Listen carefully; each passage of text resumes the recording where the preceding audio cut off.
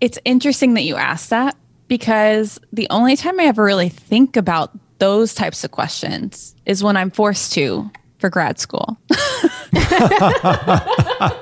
That's a healthy way to do it. My way is like I wake up in the morning, I'm like, do I have free will?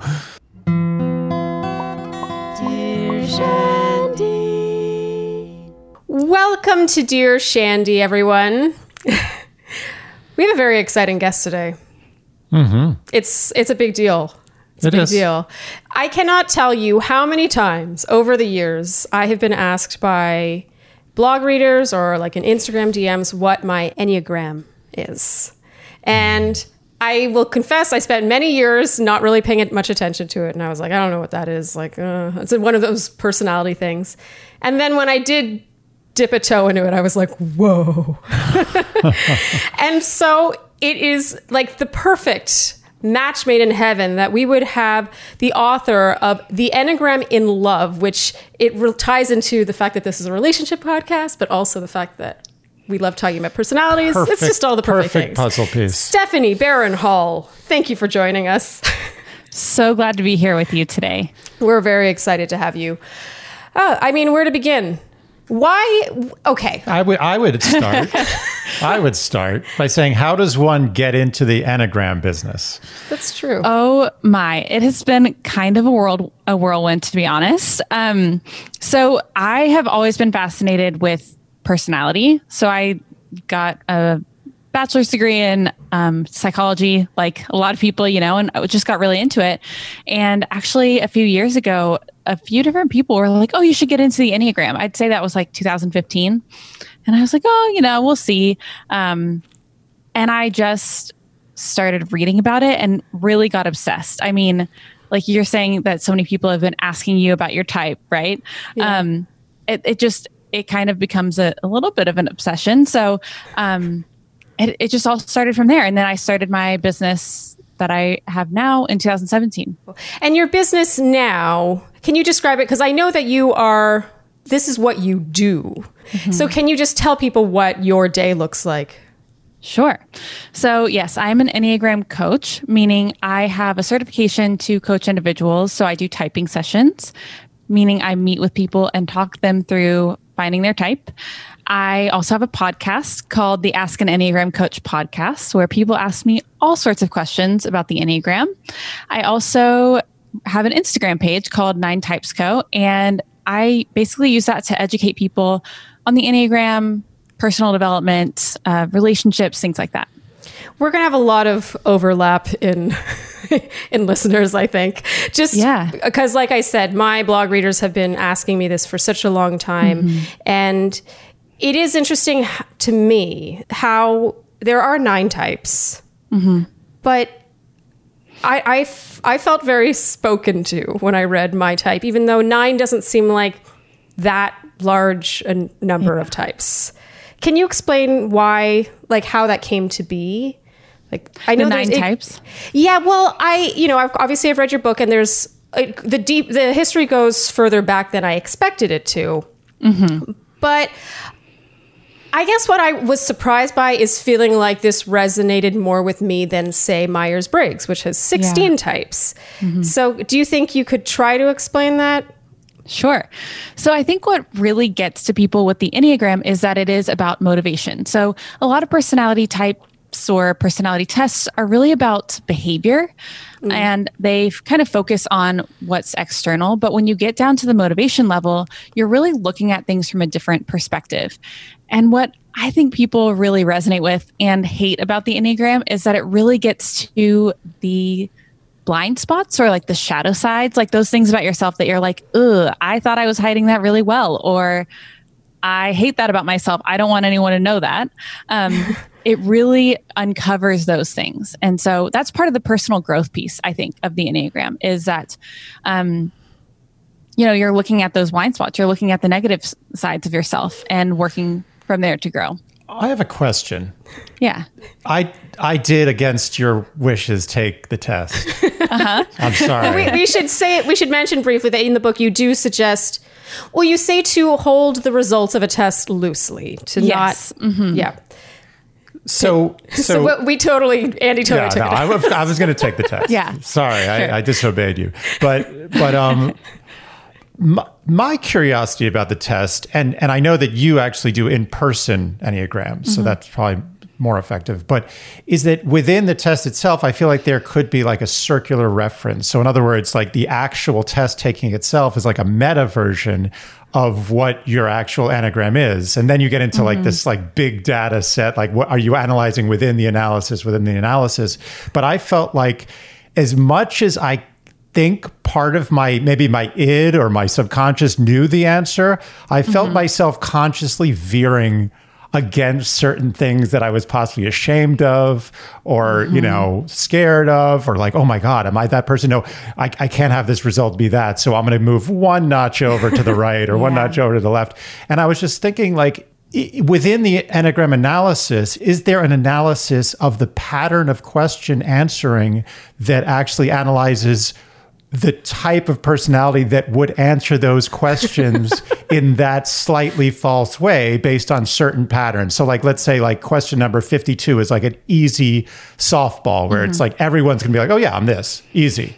Or like question number 3 is also easy. And then you take those two and you say, well, if they're these, there's a 99% chance that they're lying about this question. Does that make sense? Know what Andy's type is based on this question? I'm so neurotic. It's unbelievable. That's what I am. Whatever the most neurotic out of the 9 is, like I win. But I overthink things. There's a lot to that. And I think that's what actually a lot of the time the tests miss. So there is a test that I do like called I remember IEQ 9. Yeah, the most thorough, but also the most expensive. Yes, right? Yes, I have it earmarked. Yeah.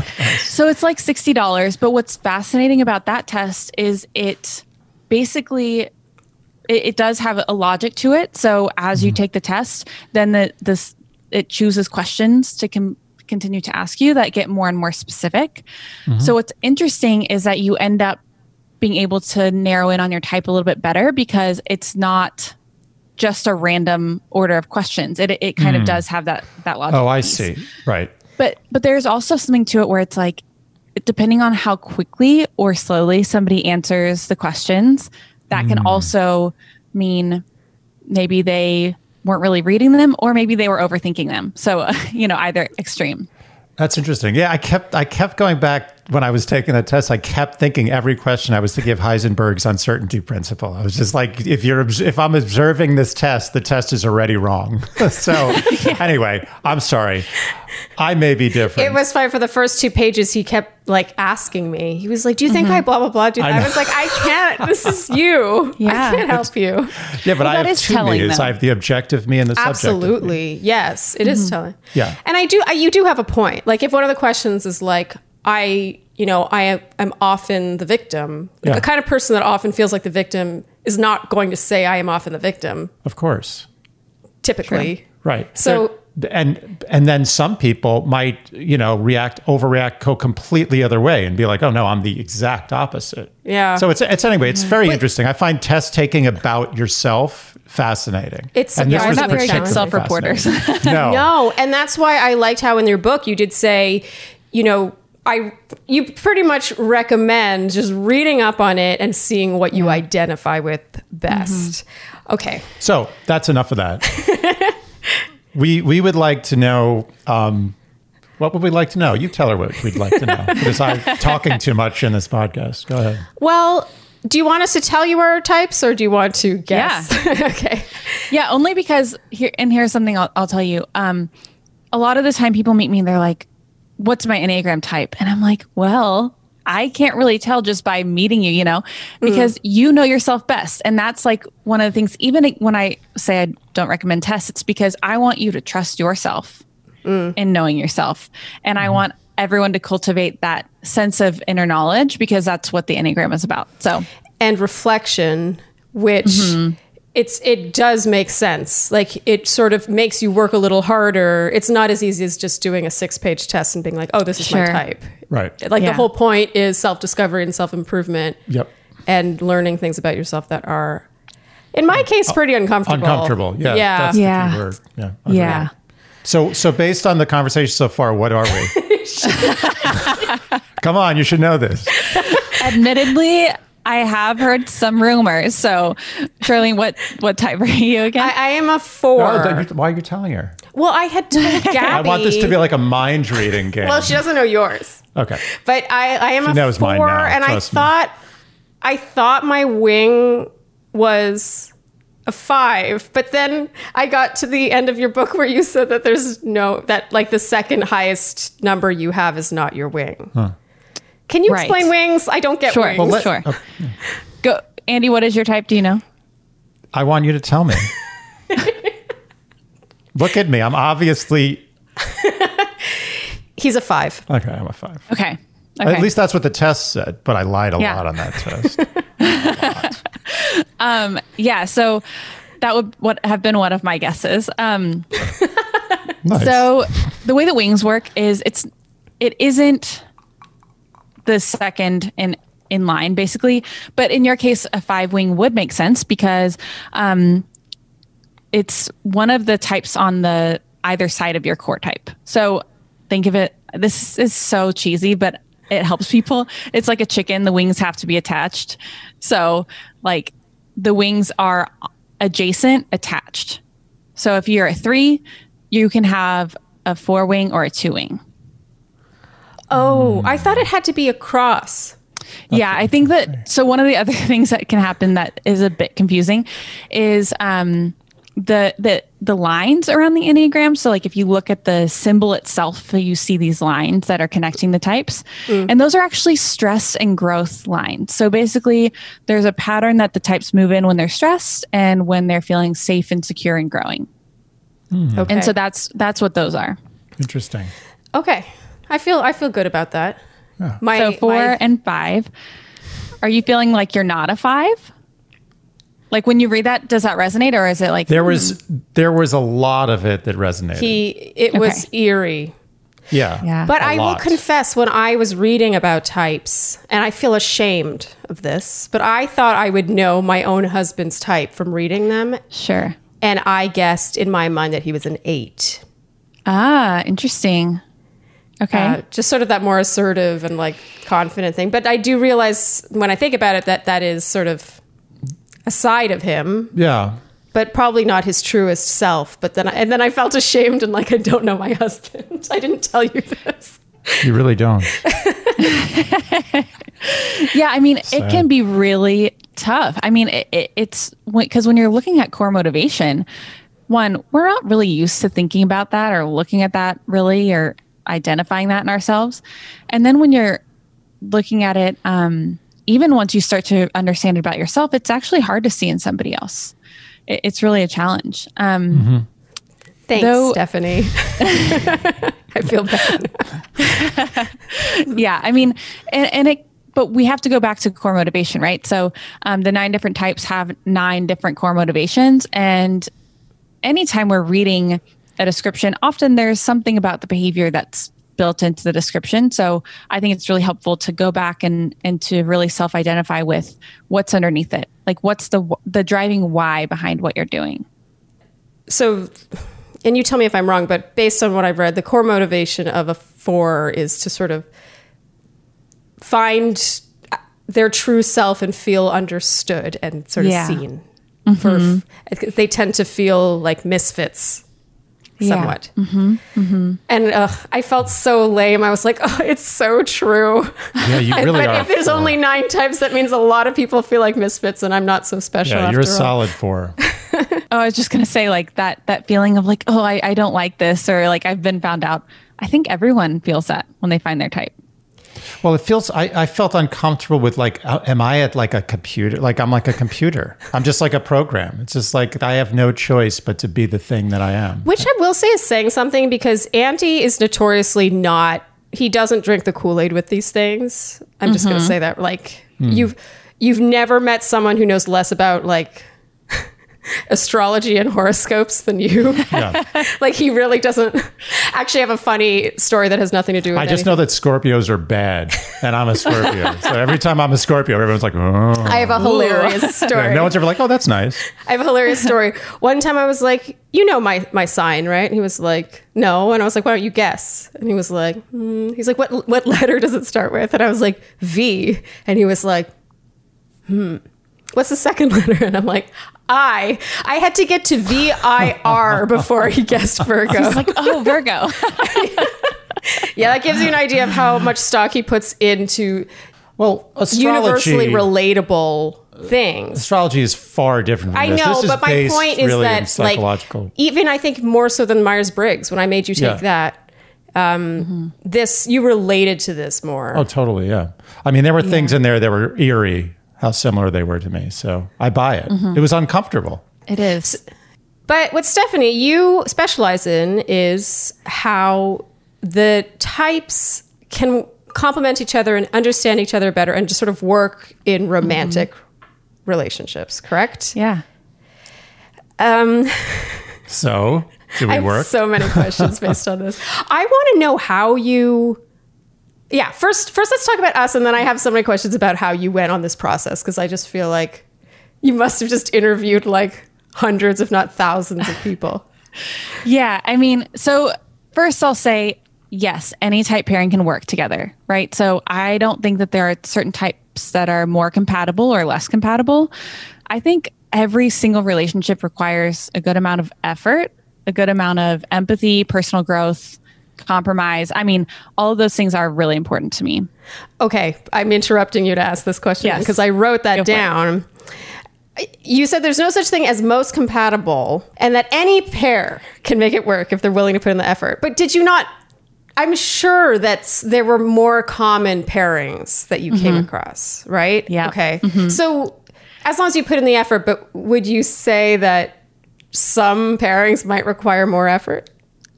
Yeah, I think the least common pairings are same type pairings. So I did some research. Actually, when I was researching for the book, I got about 700 participants in my research, and basically asked them like, what is your type? What is your significant other's type? What is like intimacy look like for you? What does that even mean to you? How often are you intimate? All these types of things, right? So I asked all these questions, and the statistical significance was that same type pairings are least common.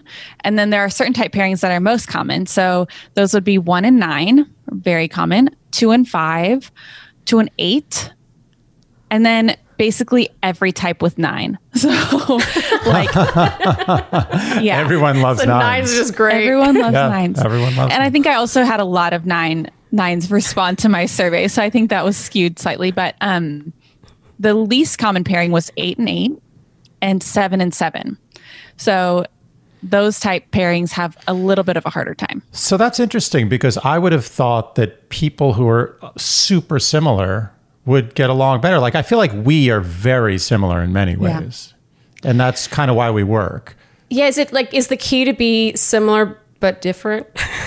Yeah, because I think what people run into is when they're so similar with their significant other, it's like, you're kind of annoying actually. And they don't realize that they're actually annoyed with themselves. Right.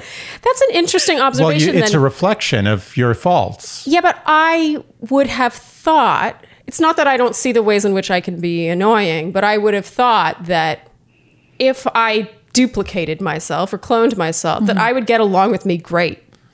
Well, I guess, yeah, I think the same. Like, I guess it comes down to, do you like yourself, right? Yeah. If you really like yourself, then you should be able to have a relationship with the opposite sex with your female or male self. Yeah, and obviously cloning yourself is not the same as dating another human being. Usually not, yeah. Yeah. Unless you have good cloning. That's very interesting. Okay, so 4 and 5. Yes. Yeah, what do you think about that? Are we going to last 6 years, 8 years, 10 years? I mean, you can last however long. I mean, here's the thing about 4 and 5. Endorsement. That was the best answer. I really feel strongly that it's about like if you want to, and you want to put in the effort. I think 4 and 5 is actually fairly common. And one of the reasons is because there are a lot of similarities, right? So 4 and 5 tend to both be deep thinkers, really imaginative, cerebral. They actually are pretty deep feelers as well. 4 is more so than 5s. 5s sometimes kind of, it kind of depends on the 5. Some 5s are really deep feelers, some 5s not so much. But they both, 4 and 5 both love like kind of like interesting things. Like they don't love the run of the mill stuff. They want things to be a little bit more interesting or intriguing. We like interesting things. Sorry, go ahead. It's true. Like apparently we both like interesting things. Basic, they're like, oh no, we want to feel kind of special or different. Yeah, I guess that's true. We so do, but I also feel like that's so annoying. Like, I wonder if that's arrogant to think that you're different and off the beaten path and not basic, Yeah, I guess it's all about the ego. Like, do you need to feel different? Is there some reason why you feel the need to feel different, or are you just different because you're born that way? I've often wondered that. Yeah, I mean, I think that there is something with 4s and 5s. They kind of want to rebel against the way that other people see things, the ways that other people think about them. And what's that rooted in? That's what I want to know. What's it rooted in? Well, it always gets back to motivation. Mm-hmm. Yeah, I think. Right. Do you remember your motivation? Sorry, I don't. He doesn't remember his motivation. It's fine. I did bad homework. All he remembered literally was 5. 5. I mean, that's the great thing about them all being numbers, I guess. But for 5s, it's the core motivation to be competent and self-sufficient, and really like self-reliant. So for 4s, I'd say they want to kind of do something different. They want to go against the grain in every way possible a lot of the time. It gets back to that feeling unique, like that being that individual, which I relate to in like a squirmy way. It doesn't make me feel good deep down at all. So what are you? She's a 3. I'm a type 3. 3. So is a type 3 most likely to get involved in types? I mean, actually, what's so funny is type 4s, I feel like, love the Enneagram so much. 3s are motivated by the need to find their worth in how others see them and in their productivity. Huh. Oh. Mm-hmm. So were you so really, it's all about really success and like, were you like really like, I am going to publish a book. I don't care if it kills me. I'm getting this book published on Enneagrams. That is basically the energy with which I do everything. It's exhausting. You are going to be very successful and very stressed out. Who else is a type 3? I don't know how familiar with the Bachelor world you are, but Nick Viall is also. Oh, really? Mm-hmm. Huh. Interesting. Yeah. I think it makes sense. More importantly, Albert Einstein is a type 5. Just wanted to make that known. There you go. Well, and that's too like, so with 5s, like going against the grain, I feel like it's really about knowing more than everyone else and researching things more than everyone else and just believing that everyone else is just like a lemming basically going along. And you're like, but actually, here's the thing. Like I had a carpool buddy for a long time who was studying philosophy and was a 5. And so we'd have these conversations because he would just be like, oh, and there's this and there's this. And he just thought about things. And even if he hadn't been studying philosophy for academia, I think he still would have studied it because he was fascinated by it. Can I tell you something, Stephanie? It's torture. It's a lifelong torture. Yeah. It's not good to be a 5. The thirst for knowledge. I have my wonderful 4, so it served its purpose. I do feel like it. Here's the thing: is I feel like being a 4 is exhausting, but then I look at you and I'm like, God, it's worse. He knows something about everything, which I feel like is probably Yeah, common. this part about the ants, when they were looking at the ants file, that really resonated yeah. with In me. one of the write-ups we read, it was like observing an ant Someone pile. will And I just was like, sit- Andy has totally observed I've done many that. an ant pile. I've literally done that. So can I ask, are you in a relationship? Can I ask? She's married. Yeah. Oh. Yeah, I'm there you married. go. Sorry, I'm a terrible host. I didn't brief my husband at all. I just like threw him to the wolves. Totally. No God. background All at I know all. is I'm a 5. But what I don't Which doesn't know, sound good, by the way, unless you're talking about enneagrams. I don't know what your husband is. Yeah. Okay. So here's something that might make you feel a little better, Charlene. So when we first got into the Enneagram, he was like, "I'm a 1," and I was like, "Okay, cool."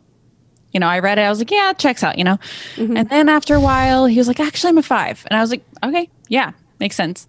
Then he was like, he listened to me teach the Enneagram one time, and he was like, "You know what? I'm an 8."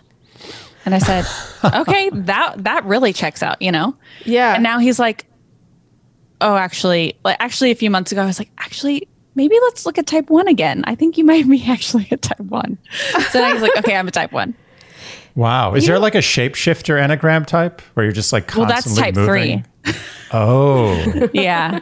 Cool. Yeah. So we know he's not a type 3, but I think for a lot of people, it's actually really hard to figure out that motivation piece. Like it's kind of, you have to do a lot of self-discovery, and a lot of people aren't that into the Enneagram, which is fine, but it just takes them longer to find their type if they're really interested. What kind of people typically are not into it? I'm curious because to me, it's like the best. It's so self-indulgent Yeah. in the best way. And if you're at all reflective, then you're like, I can improve, why, what type is least into it? Is that a thing? Yeah. I mean, I think Meta. 5s often are least into it. They're interested in everything. It's interesting because I'm not into like astrology is like the furthest thing of anything in Yeah. the world that I'm into, but I actually am into this. It scares me, but I am into it because I believe it's rooted in actual real study and real fact. It definitely makes sense to me. Yeah. And I think people Yeah. are just as I said, like programs. You're like, whether you like it or not, you can't fight it. You are who you are, and that's it. You do things according to a program, Yeah. usually. You know what I find interesting is that you said your husband first identified with 1 and then 5 and then 8. So Andy got 98. I know the test doesn't mean that much, but 98% I cheated on the test. He got 96% 1. And I thought before he took the test that he was an 8. I just Yeah. think that's interesting.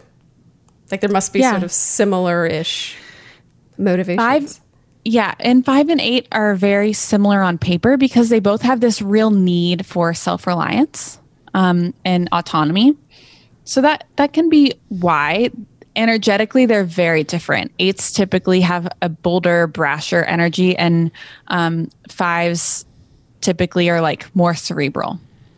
Okay. Can I ask you this? Do you have a firm understanding of the process that makes the number? Like, do you understand what the, environmental pressures that create a 5 or an 8 or a 3? Or... Yeah, so it's kind of interesting. This is like somewhat debated. There are a couple different schools of thought. One, I actually ascribe more to the idea that you're kind of born with your type. And then we have these early childhood experiences that solidify it. And those become what we call childhood wounds, which it's not intentional. It's not like a parent intended to wound a child, but really things happen. And because of the way we already see the world, they confirm something in us. And that kind of solidifies it. Wow. So it's I would have guessed it's more nurture than nature, but wow. Yeah. So we're just set from But that's the die. same. Like I have 2 sisters, and we're all so different, but we were nurtured by the same parents. Like a lot of this is just you're born with it, and then like you said, it kind of gets shaped. Yeah. That's very interesting. Fascinating. I was just going to say we have these thought processes that we kind of learn. And in Enneagram language, they're called like unconscious childhood messages, like things that we were told either literally or gathered from our environment that are actually really harmful or hurtful to hear. But then there's like the opposite as well. So there are these healing messages. So for type 5, the healing message is your needs are not a problem. Like you're allowed to have needs and in the world and be comfortable in the world. He's pretending to be nonplussed right now, but I can tell it. No, I'm plussed. I'm fully plussed. You're fully plussed. Yeah, because I don't want to malign my parents, but there was some resistance against some of my needs. Yes. And I understand. I'm not faulting them. Yeah. I understand why. Wow, that got very deep. I can't say much because I know my mom listens to this. She's going to be so upset. She was wonderful. Oh my God. She's the best mother what needs ever. Didn't I? Anyway, sorry, go ahead. Well, sure. But also, like, I think that, yeah, I mean, my parents have to hear me talk about this stuff all the time. And I'm like, oh, my childhood wound is such and such, but it's like, I fully believe that even the best, most well-intentioned parents, sometimes like we just gather things from our environment and then we need these messages. So for type 4s, there are a couple different ones that we talk about, but one of the really hard things for 4s is they're kind of afraid of being too much or not enough. Which that makes sense. I don't know if that resonates with you.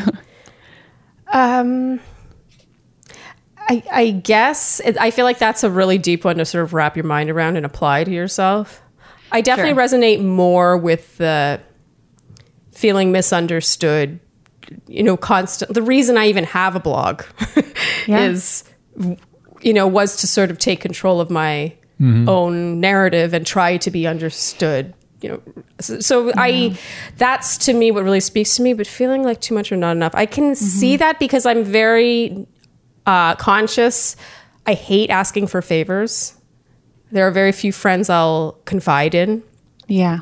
That I really see you as a dear, dear friend when I'll ask you for a favor or call you and just talk about myself for right. That was a question about that. Yeah, because I have a tendency to sort of almost like a social crutch, ask a lot of questions and like I'm very much there for other people, but that's how that I value someone is when I'm willing to take, I guess you can say. Yeah, that's true. Yeah. Interesting. Yeah. Well, so then with that obviously makes great podcast hosts, because you ask a lot of questions. But for type 4, the healing message is you are seen for who you are. Okay. Yeah. Yeah. Okay, let's move on. It's going to get emotional. Yeah, enough You're about like, us. all the feelings. Yeah, seriously. But I found it really interesting when I first read my Enneagram and then thought about Andy's and just sort of how we relate. Because we do get along, like you said, like there is a lot of similarities there. And my birthday was a couple of weeks ago, and Andy's always terrified when it's time to get me a gift because apparently I am next to impossible to buy for. And I'll admit I'm not the most... It's not so much I don't like this. She's not understood. It's more so... Yeah. Like, how do you not know what I want for my birthday? No, like, do you not know me it's at more all? so... That's what it is. Whatever she says that's what it is. No, instead of like, I don't like this, it's more so, how could you think I would like this? Like, do you know me at all? Like, I have a bit of a history with all my boyfriends of gauging how well they know me based on how, and I'm not even like a gift person really, but it's more so that, this is your chance to prove to me how deeply. Yeah. So do you think that's like a 4-5 dynamic that you're like, I don't know. I think so because I overthink your birthday resident stress about it, and then you don't feel understood, and you. But when he nails it, it's like. Which is like once every. Yeah, but it's like the cicada. I like cry. Like I can't. I give very good reaction when he nails it. Like it's just that sense of like. How did you nail it so hard? So I it's don't like remember feeling that ever so happening. feeling. But okay. Apparently I nailed it one time. I was going to say that's just one of the challenges too, though, with it being, you're similar, but the 5 is so much more like logic and like thinking focused. And the 4 is so much more like feeling and heart focused that can be a real challenge because there are times when it's like, don't get this about you. Yeah. I'm trying to think of the way, like when we do have conflict. Although I do think that I'm for a heart type. I feel so proud when I know these terms. But Andy's a head type and I'm a heart type, correct? Right. I do think that I'm pretty heady for a heart type. Yeah, you're very heady heart type. But when we fight, I think the biggest problem, but then we do solve it pretty good because I think we just sort of met later in life and learned how to, learned about our flaws and how to resolve conflict. Yeah. But I think what happens if I'm in sort of just the mood is slightly off and then something happens, it feels like the straw that breaks the camel's back, even though it's not really. And I have I sort of just have a really big reaction. Yep. And then he gets defensive. Yep. I do that well. I get defensive very well, by the way. I'm good at that. Strong defensive talents. Does this all check out to you? Yeah. No, yeah, that makes sense. And it can be hard too because, I don't know if you guys have this dynamic, but a lot of the time with fives in conflict, they're like, okay, let me keep this as logical as possible. And let me isolate, figure this out, think through what I have to say, and then come back and say it. And totally true. Yes. Yeah. And then the four is like, let me be as authentic as possible and get my feelings out there. Like, I just want everyone to know how I feel. I'll clear the air and then I'll feel better once I share my feelings. But then when those feelings aren't mirrored because the five is staying logical, then it's like, well, are you not getting me? Like, are you not understanding what I'm feeling? Are you not listening to me? And that's kind of where things can spiral a bit. Fives are pretty annoying now that I think about it. Am I annoying? I mean, I think I am more reasonable in that situation. Like, you just get your feelings out. You might as well address it head on and then have a conversation about it. Sounds exhausting. Meanwhile, you have to go and ruminate. Yeah. So true. I mean, yeah, it's interesting because there are certain types that have like these different conflict styles. So my type, for example, type 3, also does like I'm going to think about it. I'm going to try to stay logical, not let it touch my feelings, and try to figure out this puzzle.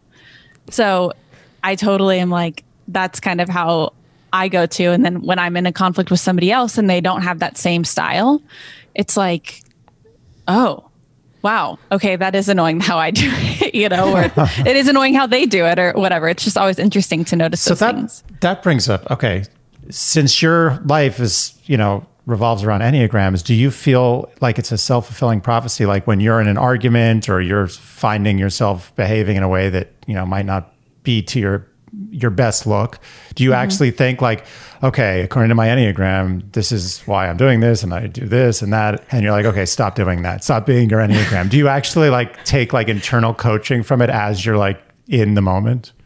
I mean, it would be really perfect if everything in my life was really neat and tidy like that. But like, are you a robot? I am a robot. Okay, good. I think that what it's really taught me is not so much to filter everything through my type necessarily in the moment, but to be just a little bit more aware of what is going on in the back of my mind. Like when I'm in a conflict and I'm like refusing to share my feelings and I'm just trying to find the right puzzle piece to get out of it, I can kind of be like, okay, I'm actually not letting this touch my feelings right now. And that's actually not helping in this situation. So how can I bring more awareness to what I'm actually feeling? That type of thing. So it's not so much about like, what is my type, but it's more so just about just trying to bring a little bit more awareness. Or if I don't, and it goes terribly, right, I can think back to it later and kind of analyze it and understand what went wrong and figure out a different way. Because I think that noticing portion is probably the hardest part, but I think it's really necessary to actually grow and move forward. I think your husband's really lucky. You sound like a very, very cool, reasonable, so and like reasonable. Constantly growing spouse. Yeah, what's your worst quality? Like, what's in a relationship? If I was in what's your worst quality? What would your husband say is your worst quality? Yeah. Oh my gosh, he would definitely say workaholism. Oh, come on. That's a cheating. Andy has a gripe with... Yeah, that's like in an interview. Like, I'm a perfectionist. Yeah. Everything I do is perfect. Andy thinks it's not a real I want a better fault. I want a better fault. But you did ask what her husband would say. Okay, that's her true. loving That's husband true. would say. Okay, she what wants would to- Stephanie say? I mean, honestly, my worst quality is that, in my opinion, is that I'm very like out of sight, out of mind about everything. So like if I don't have something right in front of my eyes, then I will forget it, which is a problem in a relationship when you have a spouse who's very thoughtful and like remembers stuff and is like, hey, will you, throw the or turn on the dishwasher? And I'm like, sure, no problem. 2 seconds later, forgot it. And then he's like, you told me you were going to do that and you didn't do it. And I was like, I forgot. I'm sorry. And he just like doesn't understand. Have you ever been in wow. a long distance relationship? And if so, did that affect it? It did indeed. Oh, good Yeah. question. Nice. Well, I mean, out of score. sight, out of mind. Yeah, I mean, yeah. certainly. Totally. Yeah. No, I did. Actually, my husband and I, we were long distance for about a year and a half. But He stuck. yeah, I mean, it was like a nice time apart for us. Distance makes the heart. Yeah, we've been together now 10 years, so it's like, and yeah. It was I in the mean, middle of that, we so. really believe in a little bit of space.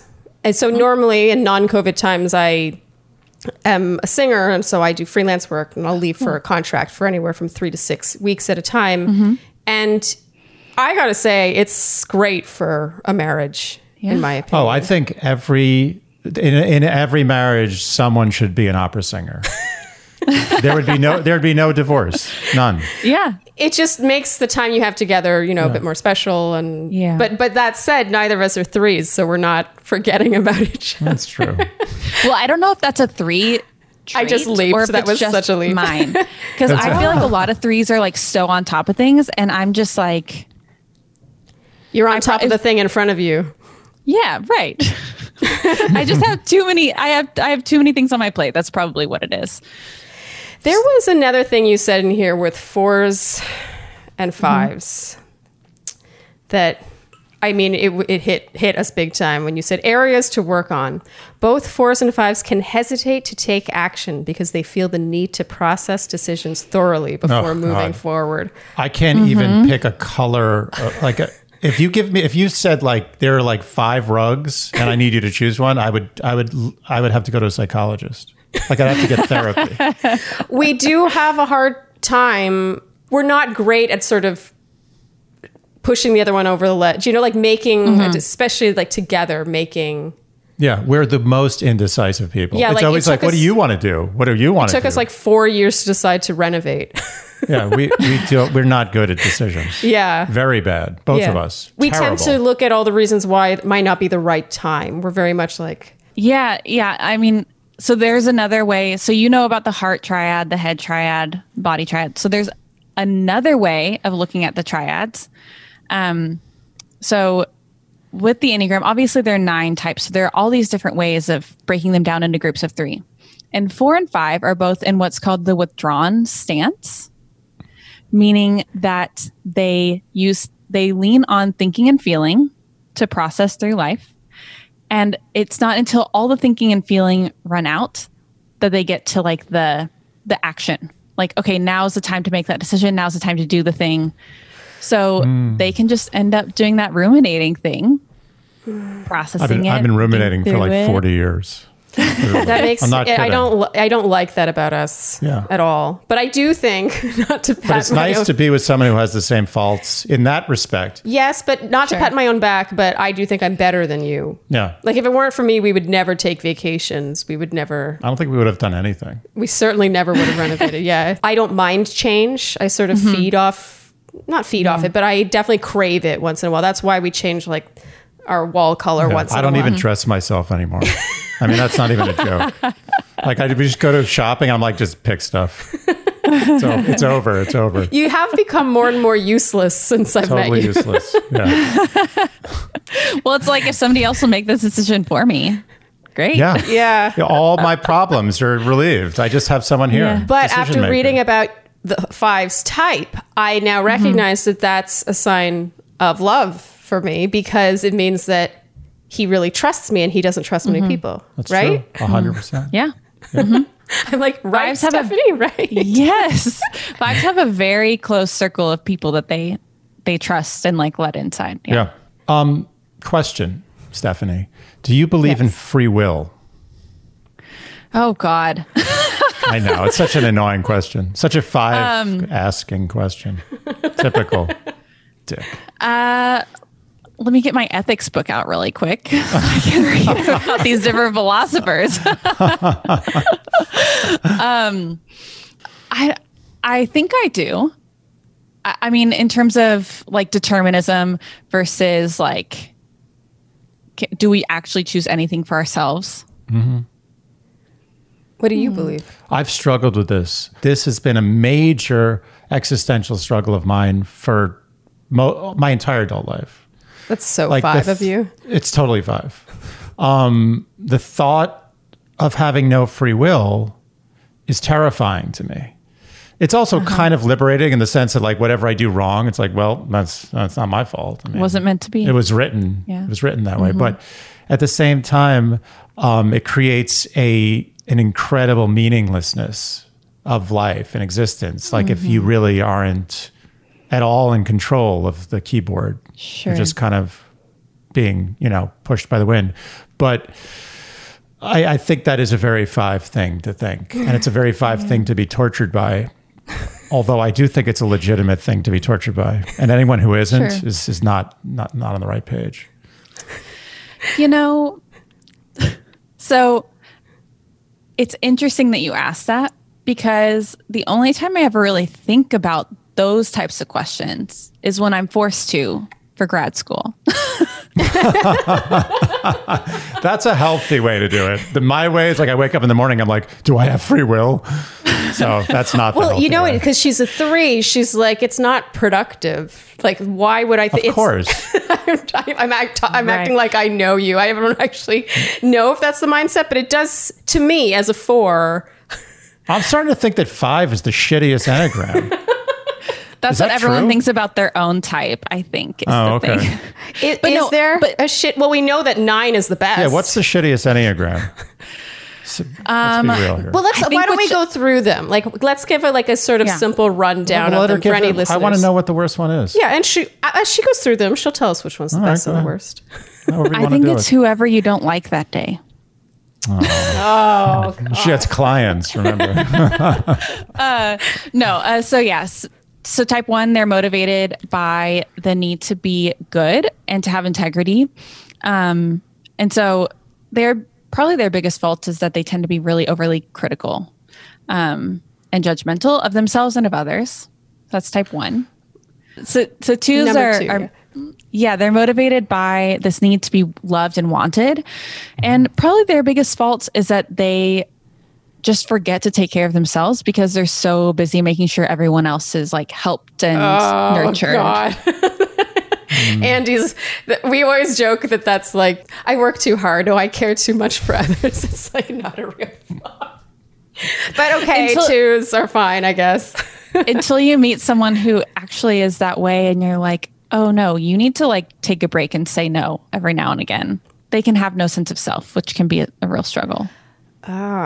Okay. I'm feeling for them a bit more then. Yeah. No.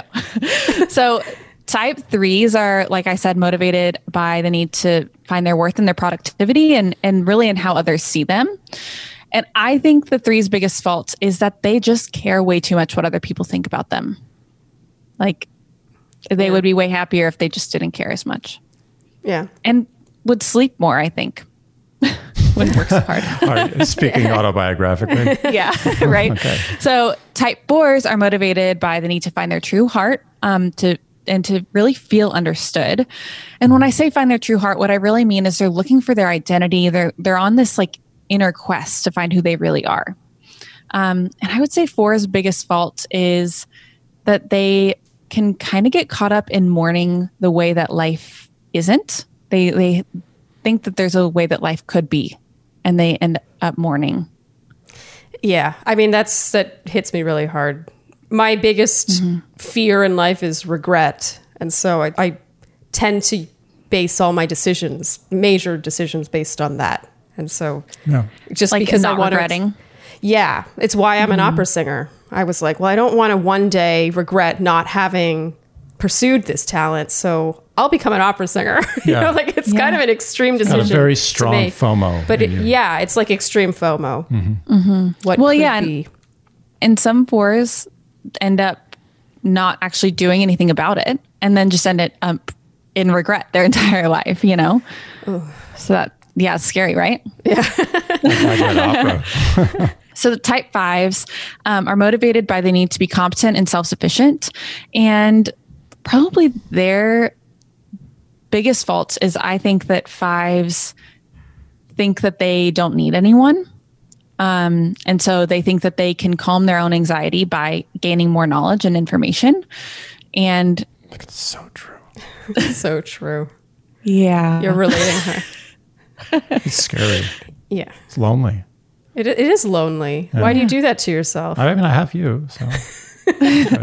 Now you have each other. So then type 6, 6s are motivated by the need to be safe and secure and to be in community. And probably their worst fault is that they often really are focused on the worst case scenario. So they're constantly running through scenarios in their mind of like what's going to go wrong. And that's a real challenge. That sounds awful. That reminds me a bit of you too. Yeah, I feel like I have a little 6 in me. Only the bad parts. You pretty much have like all these like neurotic traits. I have the bad parts of every number in me. It's great. Yeah. Fun. So type 7s are motivated by the need to be free and to chase down opportunities. And their worst fault, I think, is probably that they don't really take time for the present. So they're running into the next thing. They're doing the next opportunity, and they just don't even see where they're at sometimes, and see just what's already available to them sometimes. Gotcha. Then type 8, they're motivated by the need to protect themselves from betrayal and control. And I think 8s they kind of get a bad reputation a lot because they can kind of be a little bit brash and people don't like that as much. But I love 8s.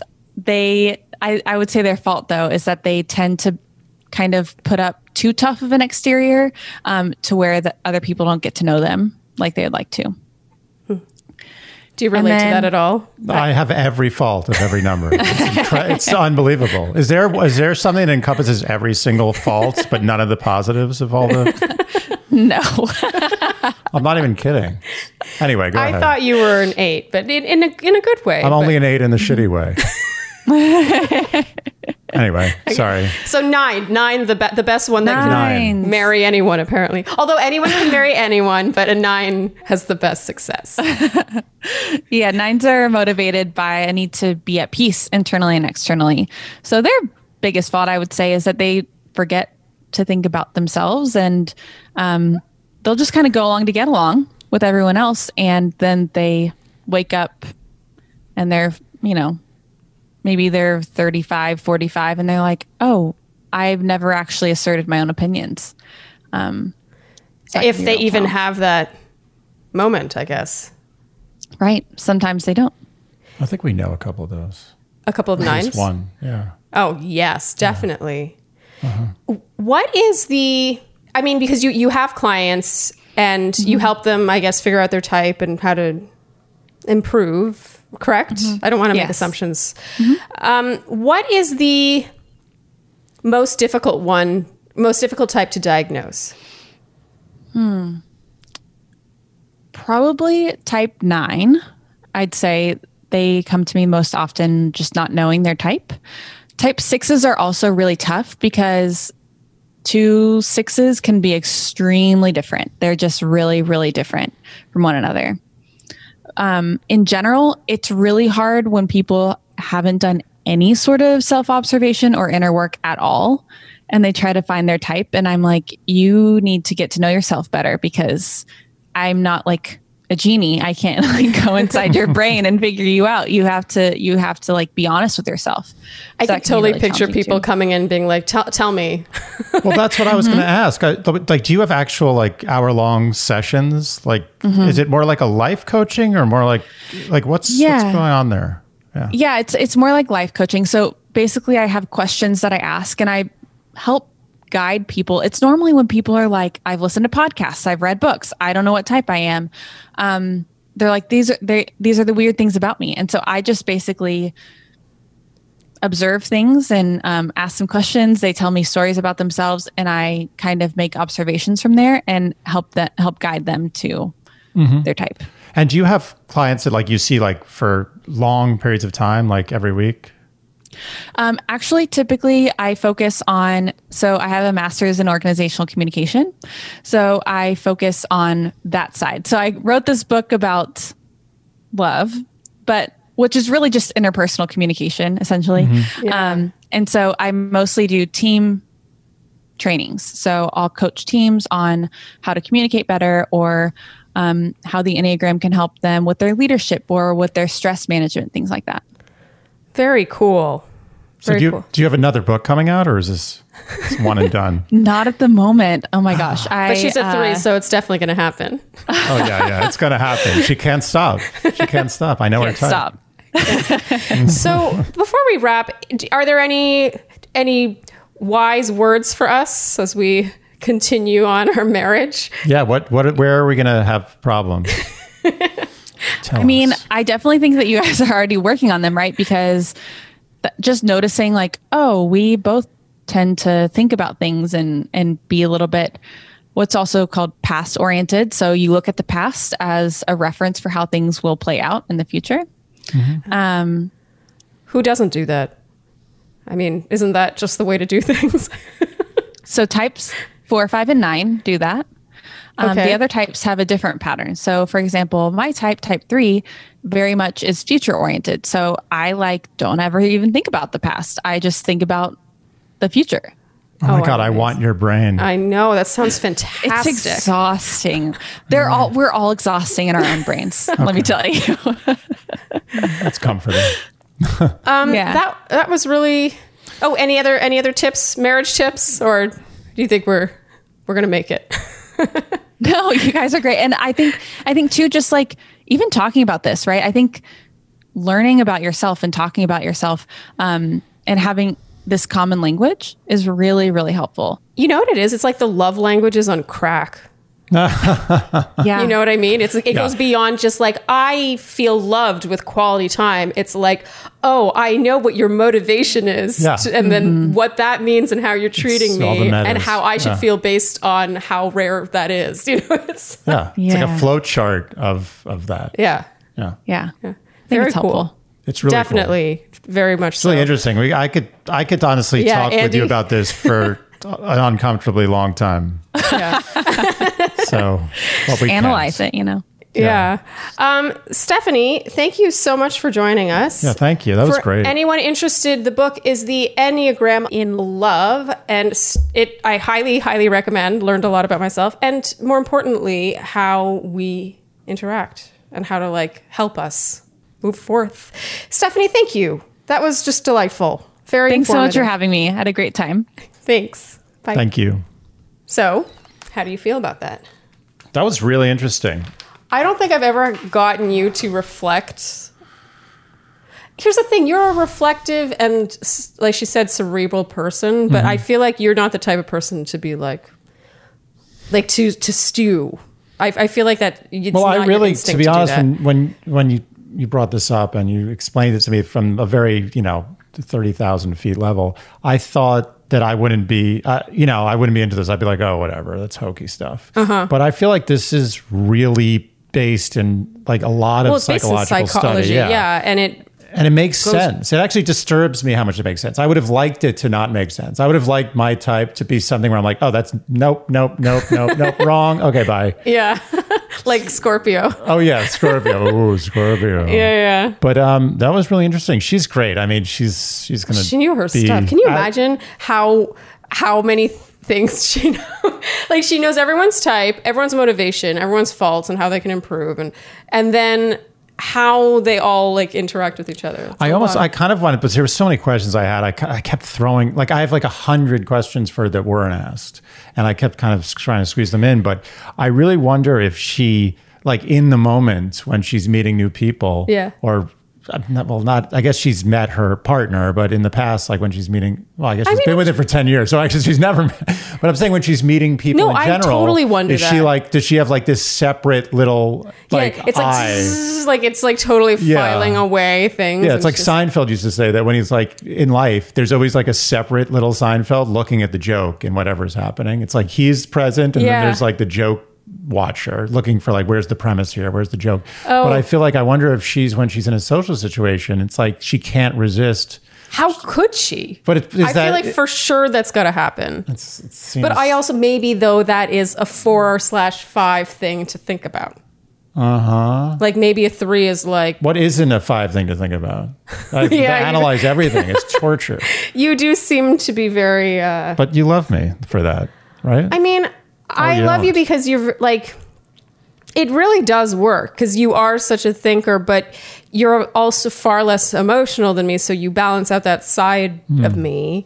And I did read this and it's cute because it's so true. Like I make you stop and smell the roses a bit more. Oh, that's true. Like you get very like you kind really of riled do. up. You really do. Which I did not even think was something I was like I don't consider myself like living in the moment, appreciating the small things person, but next to you I'm like big time like that. So I just basically make you feel better about yourself that you're not as neurotic as me. No, you make me feel seen. Oh, I do feel seen by you. I see you. Yeah. I do. But then I have to admit, when we watched back our vows, I felt like watching back our vows. I remember your vows being very, very beautiful, and they are very, very beautiful. But I remember thinking, I feel like my vows saw you more than your vows saw me. I know, it's true. But my vows were focused like more on humor.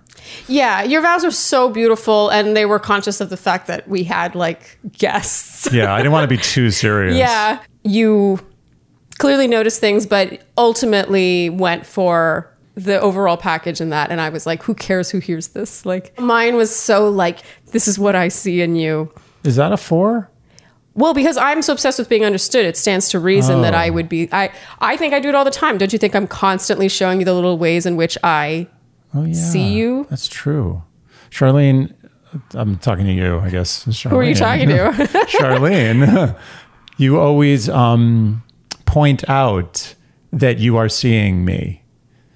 Oh, in like a self-congratulatory like way? Almost like in a way where you're like, you don't see me as well. Like you're like, you see how I see this thing of you? It's like in a guilt-trippy way. That sounds awesome. Oh yeah. There's been many times where she's like been like, I see you so much better than you see me. Well, to be fair, I've been like that with every boyfriend, and I feel the most seen by you out of all of them.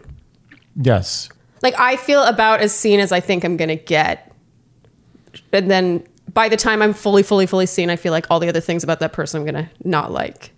Right. Does that make any sense? That makes total sense. Yeah. Oh God, I sound terrible. Like so neurotic. I know. And self-absorbed. So self-absorbed. Like, it's like, I think I'm so fucking special. Like, don't you understand how unique and special I am? God, we're all so flawed and awful. That's what this has taught me. Everyone sucks. There's 9 ways to suck, and you're one of them. Except for a 9. The 9 doesn't suck. 9s are great. Yeah. It is the motivation thing. It really puts it in like, you can be like, oh, it's all these traits, and you can sort of think what you will of it. But then when it comes down to this core motivation, it's like it lands with a real thud. Yeah. Oof. Yeah. We're all just little animals. Yeah. Your basic desire to be capable and competent. Ugh, like it's so annoying. Everyone's so annoying. God. Is that the conclusion of this Dear Shandy I can think of 9 reasons why everyone's so annoying. That was really interesting. She was great. She was great. That was like, as I said, that could have gone on for 6 hours. And I've got to say, based on my, people are curious about my Enneagram based on my writing, which is predominantly Bachelor recaps. Mm-hmm. And based on that, I can see why they would want to know you feel like you know a lot about a person based on how they write and how they think. Yeah. And I want to know the numbers of all my friends now. Totally. I think everyone should read this book. I'm not even plugging it. I literally think everyone should read this book so that they can judge everyone and figure out what they are. And yeah. Well, you just sort of are able to put yourself in the other person's shoes and not just in a circumstantial way. Like, based on this scenario, I'm going to put myself in your shoes. It's more so, this is your overriding. It's like a roadmap. Reason. It's like a roadmap. It's like an instruction manual for humans. A roadmap. Good job, Andy.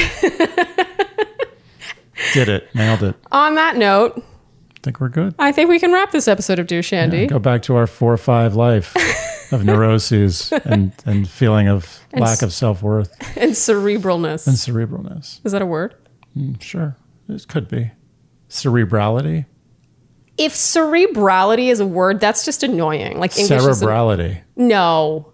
I still don't know English. It's amazing. Yeah, it has to be cerebralness. I refuse to accept anything else. We will get to the bottom of this probably after this podcast. After this podcast, when you all tune in and you're like, I can't even say it. The only comments will be like cerebralness, cerebrality, cerebralness. Learn how to speak English. Yeah. Thank you guys for tuning in to this episode of Dear Shandy. Hopefully you learned something about yourself. Hope so. Or you feel inspired to. If you guys liked what you heard today, you know what I'm going to ask of you. If you could like, subscribe, leave an iTunes review, hit the notification bell, do all the things that you would do to support a baby podcast. And on that note, I think we're done. See you guys next time. Bye. Bye. Dear Shandy.